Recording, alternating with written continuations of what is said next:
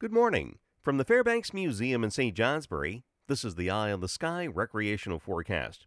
A changeable day today, not easy for outdoor plans. There are winter weather advisories north of Lake George in New York ending midday, and from Rutland north to Montpelier, then east from Route 2 north through evening.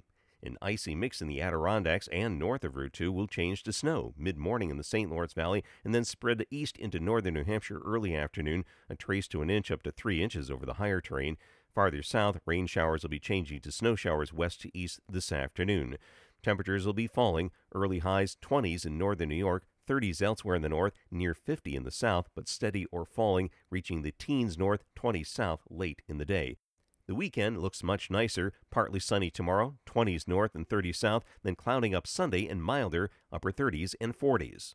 For the mountains, the icy mix will change to snow across the summits and gradually taper off, but some sunshine for Saturday, clouds moving in on Sunday, temperatures today dropping from the 30s into the teens and some single digits, southwest winds becoming northwest around 25 miles per hour, continuing tomorrow.